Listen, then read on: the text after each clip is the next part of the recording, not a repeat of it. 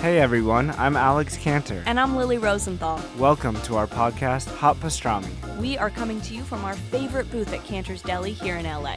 We're going to invite some of our friends to join us for a chat over some matzo ball soup and pastrami sandwiches. So join us for new episodes of Hot Pastrami every week on Apple Podcasts, Spotify, YouTube, or wherever you listen to podcasts. See you soon. Bye.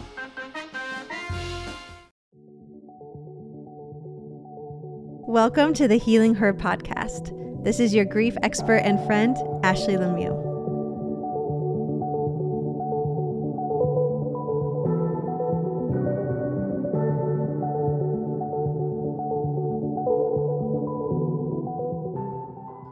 Hey, welcome back to the Healing Her podcast. I'm really happy that you are here today specifically for this episode, and I feel encouraged because the topics of mental health are starting to be talked about more, which means that more of us feel supported and are finding the language for how we're feeling. Today is a really important episode that can feel perhaps a bit uncomfortable, so I'm going to ask you to lean into that discomfort.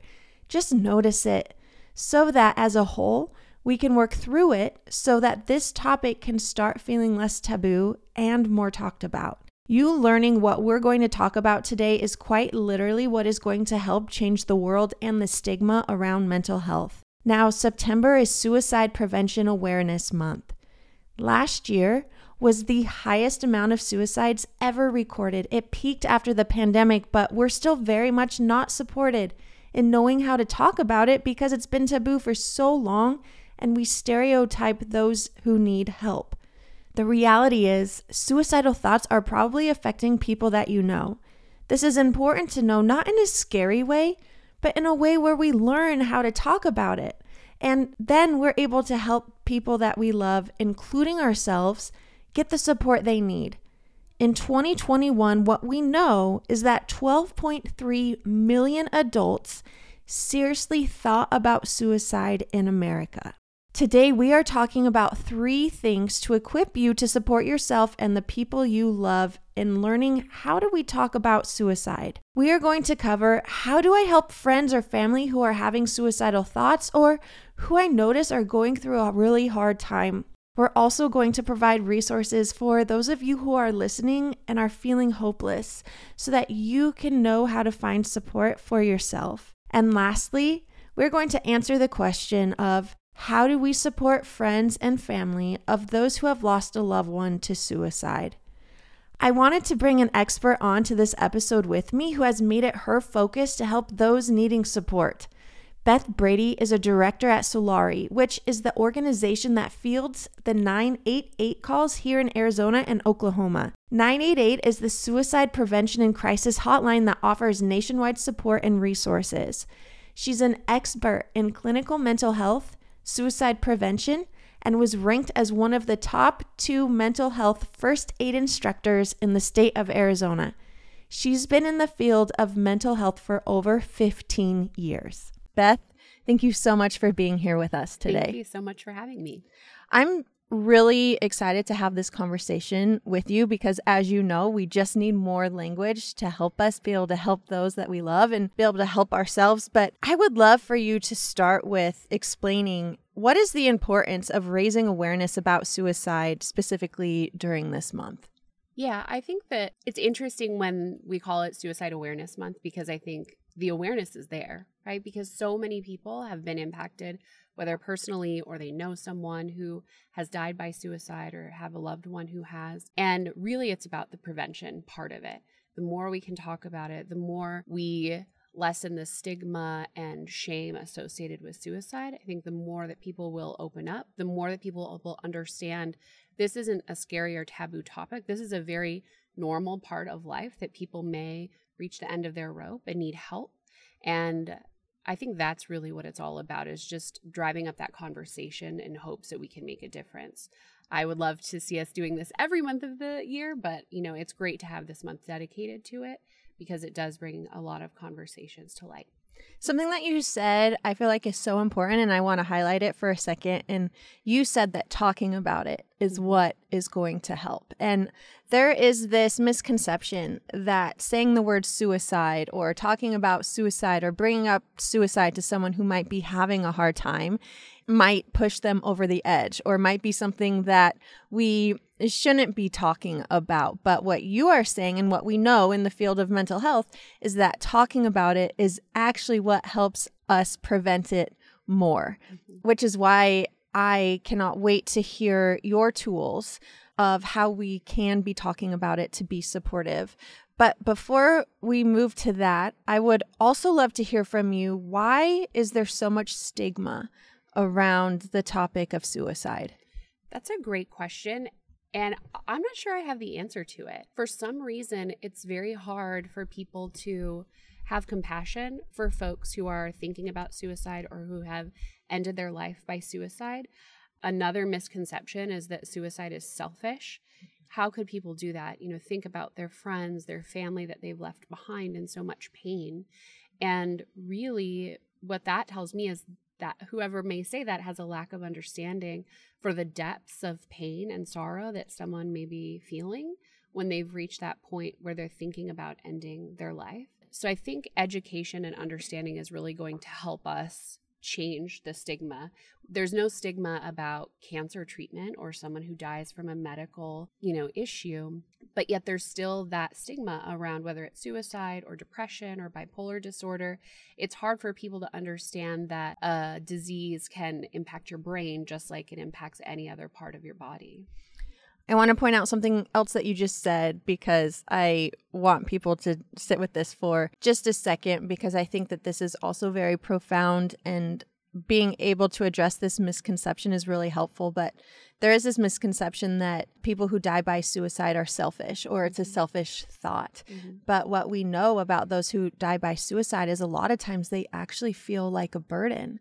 They feel like it will be helpful for the people that they love if they were not here anymore. And in a lot of instances, it's actually feels to them like they're not being selfish at all. And I love that you are helping create this language around this conversation, because when we can understand what those who are struggling with suicidal thoughts are actually going through, then we know how to better show up and support them and have conversations with them that can be helpful.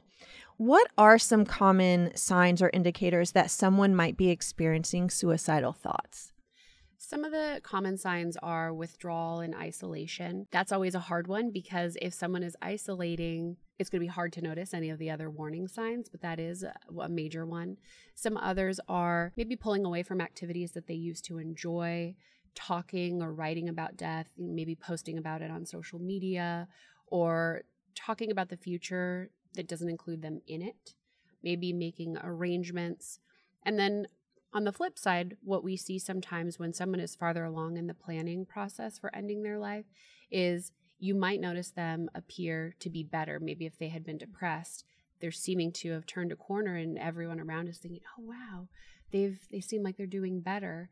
Sometimes when a decision has been made, it can feel like relief, because they know that my pain's going to be over. I'm not going to have the weight of this on my shoulders anymore. The people around me won't have to feel like a burden. And for maybe the first time in a long time, they feel relief. So if you are the friend or a family member of someone who you've noticed is acting differently than usual, or maybe is displaying some signs of wanting to die by suicide or having suicidal thoughts, can you help us with an easy step-by-step, here's what you do first, and here's what you can do next? Because when you are in that situation, I know it can feel so overwhelming. Also, I think a lot of people fear overstepping boundaries, or saying the wrong thing, or making assumptions. And so, especially when you've never dealt with it before and you're not equipped with the language on feeling confident on how to address this and help someone, it can really make it feel like, well, I just shouldn't say anything. It's out of my place, or I'm making this up in my head.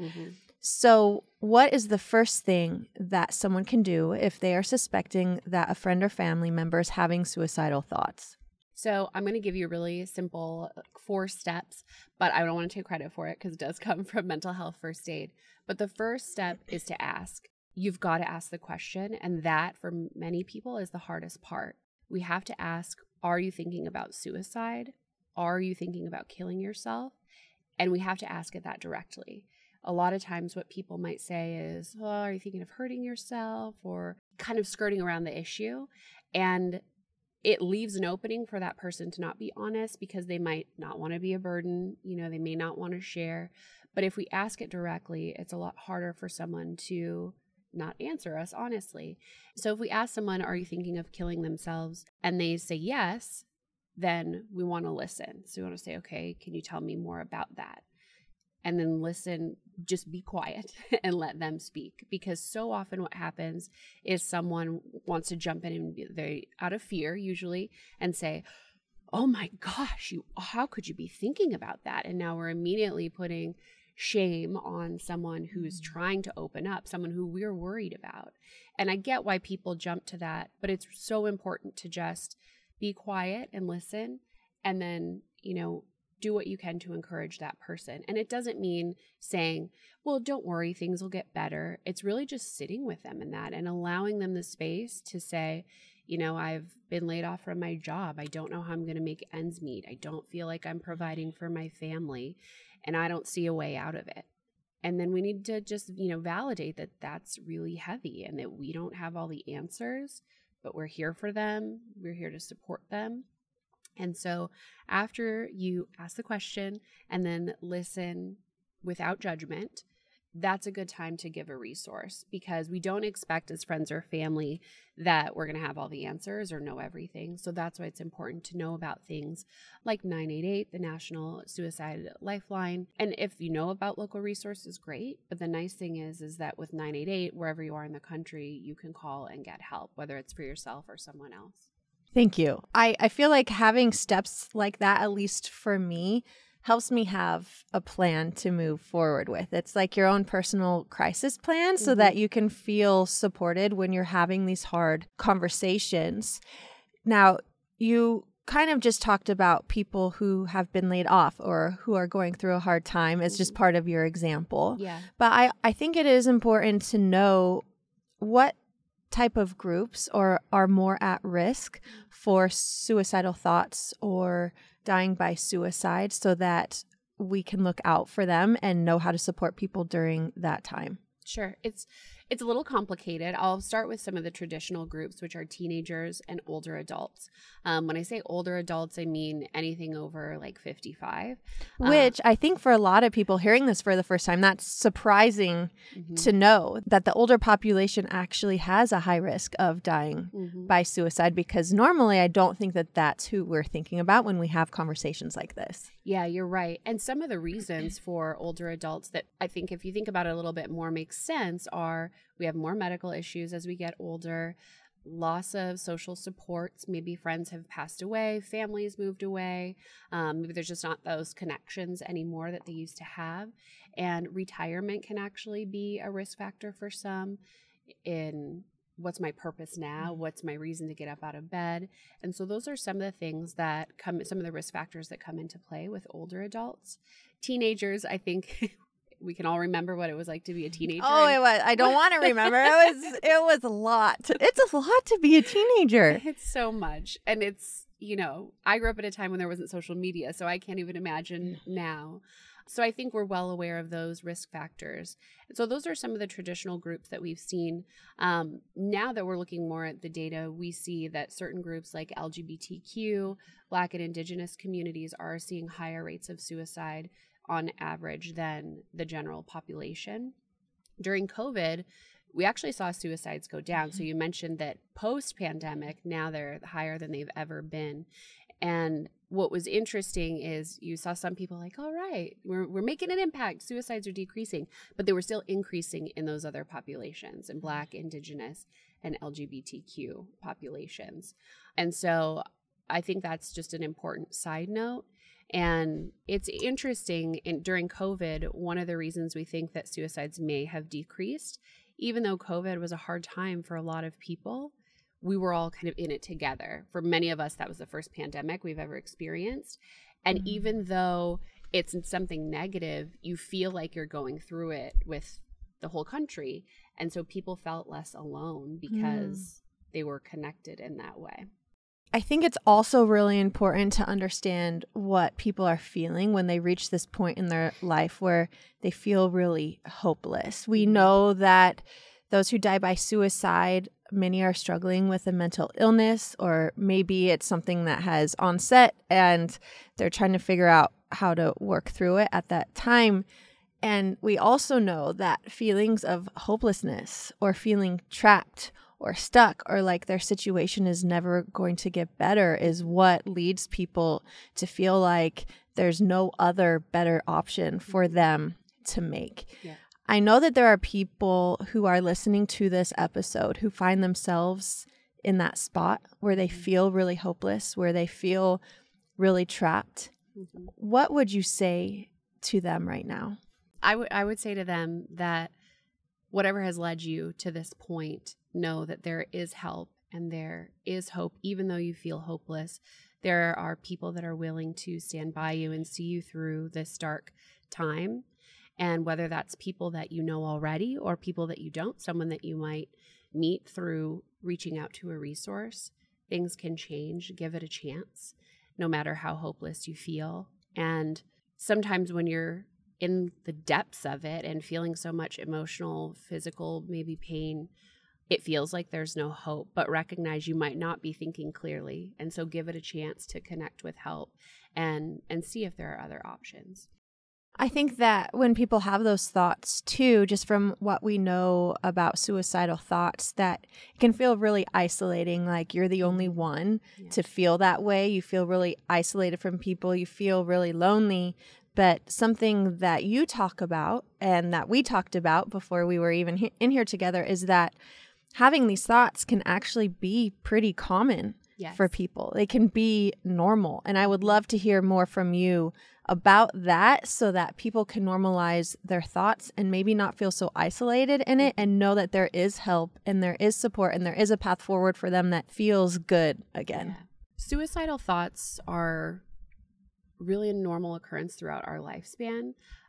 And this is what I was saying before. I find it interesting that people have a hard time finding compassion or really understanding because we all experience loss, trauma, heartbreak. And when someone starts to feel hopeless or like things may not get better, it's pretty normal to feel like, gosh, it would just be easier if I wasn't around. And there's a range of suicidal thoughts. So it's really normal to have a suicidal thought like that. Like, gosh, I just wish I wouldn't wake up tomorrow morning. That would just make life so much easier. That person's not planning their death, but that's a suicidal thought. And I think when people think about it in that way, many of us hopefully can recognize, well, yeah, I've been there. I've felt that way. Well, maybe for someone who is actively planning their death by suicide, they've just been feeling hopeless longer or things haven't turned around for them. So we talk about that a lot with mental health. We've all experienced anxiety and depression, maybe not to the point where it impacted our daily life, but having that compassion and recognizing that you could feel that way if you haven't already normalizes that suicidal thoughts will happen for most people at some point in their life. I love that you talk about this because I think it's really important to know that and to know that these thoughts are normal. We're all human. Like we're trying to navigate through this human experience that can be so messy and feel so overwhelming at so many different points in our life. And realizing that those thoughts are valid and that there's ways to move through them, I think is really helpful for people. It's really helpful for me. And I know that, there's going to be people who are listening also to this episode who have friends or family who they have been worried about and maybe have already had these conversations with. But there is still so much stigma about mental health and getting support and going to therapy. So for those who are in that place where a friend or family member that they are really concerned about just won't go get that help because it feels scary or, it just feels too much right now, how can we create conversations where we encourage that to someone without also shaming them or putting so much pressure on them that it feels really overwhelming? Yeah, that's a great question. I think the first thing is going back to having that conversation and maybe pointing out, these are the things that have changed that I've noticed. I've noticed you're not going to these classes that you used to, or you're not hanging out with your friends. Is something going on? Are you okay? Starting the conversation like that. And if you know that they are thinking about suicide and they aren't quite ready, the best thing to do is just continue to be there for them and say, I'm here for you. I want to help you. And I think as the friend or family member saying, I'm here for you, but I'm just not the expert. I don't know the right things to tell you. So I would love if you think about connecting with a counselor, or a great place to start is a primary care doctor, because nobody bats an eye about going to see their primary care doctor once a year for their physical. And we know that not all PCPs are going to be equipped with mental health and suicide prevention, but hopefully they can make that referral. And now they're getting that referral from someone that they trust, someone they already trust with their physical health. So that can be a great way. I think kind of as that neutral party, just saying, I'm here for you and I want to help and I'm worried about you, but I don't have the answers either. I'll go with you to an appointment. I'll help you make the call, but this is kind of outside of my scope. You wouldn't expect the friend or family member to provide medical advice. So it's the same kind of thing. But I think just that willingness to be with them and help them in whatever way. And if they say no, then saying, okay, well, I'm here for you and I'm going to keep checking in on you, and then continue to check in. At what point should someone in this situation who's trying to help a friend or family member reach out and tell someone else? Because that's a lot to carry. It also, we need to make sure that there are the right people involved to support the people that we love. So what does that look like? Mm-hmm. I mentioned that suicide is on a spectrum. So it's really normal to have suicidal thoughts. And suicidal thoughts alone are not incredibly high risk. If someone just feels like, oh gosh, I'm feeling hopeless, but I have some small glimmer of hope that maybe things will change. If someone is feeling hopeless and says, I can't do this anymore, I need to think of a way out, and they start planning for that. And the way that we find that out is to say, are you having thoughts to kill yourself? Do you have a plan of how you do it? Do you know when? And if they have answers to those questions, that's the time that we would need to engage somebody else. Call 988 if you need validation for if it's at that point, or call 911 if it's at the point where the person may have a weapon or something like that, where you fear their life is at risk immediately. And I think if you ask the question, do you have a plan to end your life? And they have an answer, the best thing to do is to say, now that you've told me that, I can't do nothing. So will you please get some help? Because we never want to feel like we're going behind a loved one's back to force them to get help, or calling on, police or something on them. But you can use that time to just say, I'm here with you. We've got to do something. I'm not willing to let you slip away. Can you walk us through what you can expect when you call 988? Because for those listening who either are wanting support for a friend or are in a place where they want help, they're not sure who else to reach out to, 988 is a great resource for that. But I also know I'm the type of person where I love a plan. I love knowing what to expect. Yes. It helps me feel a little bit more in control. Yeah. And if you're dealing with depression or anxiety, any new things can make you just have that heightened anxiety. Yeah. So let's say I call 988. What can I expect that interaction to be like? Sure. So I do want to say, when you call 988, there is going to be a recording. And the great thing about 988 is that you're going to speak to a local center when you call. It's routed by your phone's area code. And so it is a national number. It's a national platform, but you'll hear a recording as it transfers you to your local center. And then you'll talk to someone who's trained in crisis work, which includes suicide prevention. And they're going to ask questions about what led you to call today. How are you feeling? They're going to ask if you're having thoughts to kill yourself.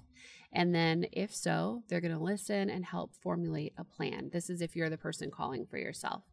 So you can expect to have them go through some questions, but it's going to be more like that, more conversational, not feel like they're just checking boxes off of an assessment sheet.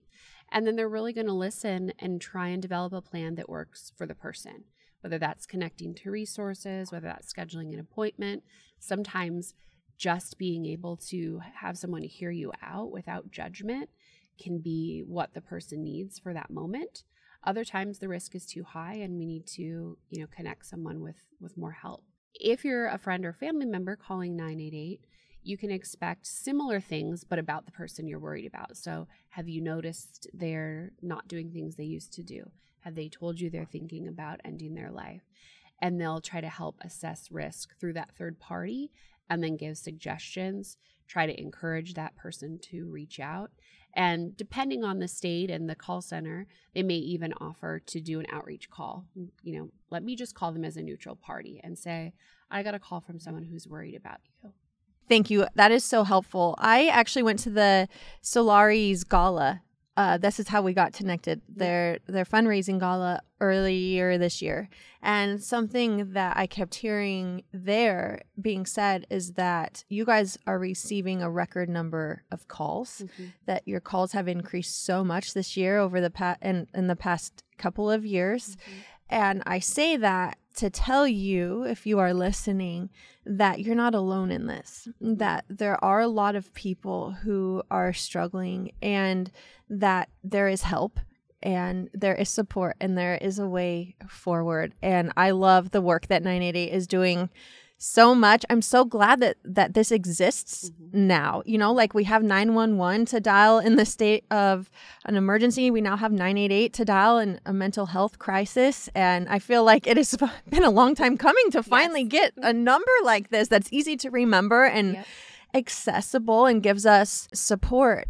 I kind of want to transition a little bit now to a conversation about how do we support those who have lost a friend or a family member to suicide, because suicide is still so taboo. What we know about the grief of those who are survivors of losing friends and family to suicide is that they experience disenfranchised grief, which means that it's not really talked about or acknowledged as much as it should be by people on the outside. Just because we don't know how to talk about it, it feels taboo. There can be so much guilt, so much shame, so much blame.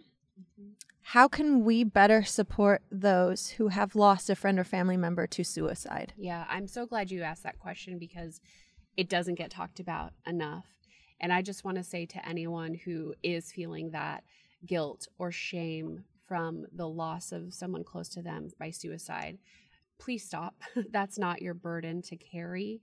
And if you feel like you missed a warning sign or something like that, often people who end their lives by suicide hide things from those that they love because of what you said before. They feel like a burden. And maybe at work, someone might have been able to notice a warning sign, but at home, they made sure that they were kind of keeping up with day to day just so no one would notice. And so just know that even though we talk about that suicide is preventable and we want to educate about the warning signs, it doesn't mean that there was something that you could have done. And please let that go. As we support folks who have lost loved ones to suicide, a lot of the same conversation comes up. We can't be afraid to talk about it. We can't be afraid to provide support.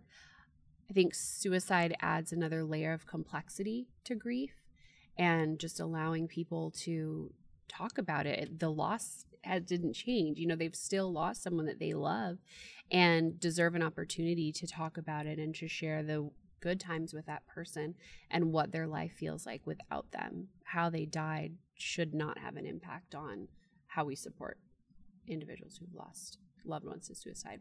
Thank you. I just know that in the work I do with grief, that family members and friends of those who have died by suicide can struggle for a long time with complex grief, with traumatic grief, with disenfranchised grief that seems to have a prolonged unresolve in their grief because they can cycle through these feelings of guilt and blame and then the mourning process, which, just a side note, grief is how we feel on the inside and mourning is how we outwardly express our grief. That's why we have things like funerals or memorials. But when you deal with a suicide loss, it can be difficult because part of your mourning process can feel, you don't feel safe in it maybe because you feel like you're going to be judged or you carry shame around it. And I just want anyone who is listening to this who has lost a friend or family member to suicide, I want you to know that even if you have done all these things that we've talked about, we can't always prevent it. What we know about guilt, especially in the grieving process, is that guilt tries to tell us that we're to blame, because then that means that we feel safe living in a world that is predictable, that we can know that if we were to just do something different in the future, that this isn't going to happen again. So a lot of times that story of guilt that we just feeding ourselves over and over again because we blame ourselves is actually trying to protect us to feel safe in a world that is unpredictable. And I just want you to know that the guilt, it's not a true statement. It's not a true thought. You haven't done anything wrong. And I hope, it's our hope, especially with conversations like this, that this topic of suicide and loss can be something that feels more supportive instead of something that brings shame or you feel like you're the only one in. Before we end the conversation today, Beth, first of all, this has been so impactful. You have given us so many tools, and that's something I love about you and with 988.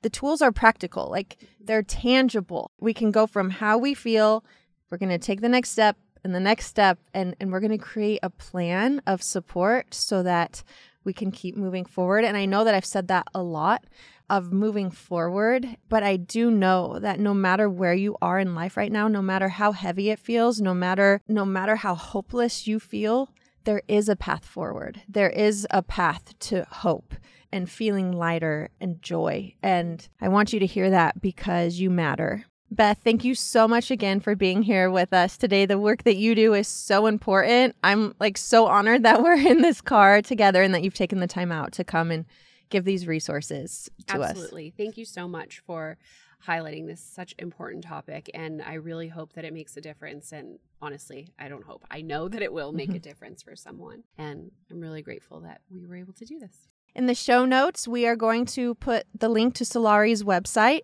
We are also going to put the resource for 988 so that it's easily accessible. And I just want to honor you guys for showing up here today and having a conversation with us that I know can feel uncomfortable or can feel tricky or feel a little messy. I just want to honor that and validate that and thank you for opting into these conversations, because this is how suicide prevention starts. This is how we give resources to people who need it and support those who are survivors. And thank you for being here again. And until next week, when I see you, take good care of yourself.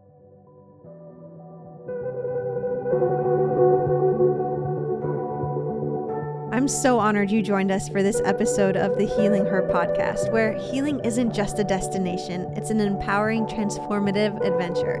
Make sure you subscribe so you don't miss brand new episodes each Tuesday.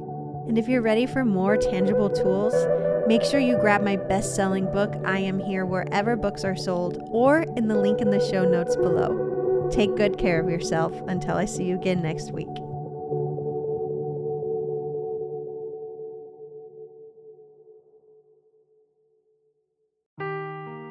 Seeking the truth never gets old. Introducing June's Journey, the free-to-play mobile game that will immerse you in a thrilling murder mystery.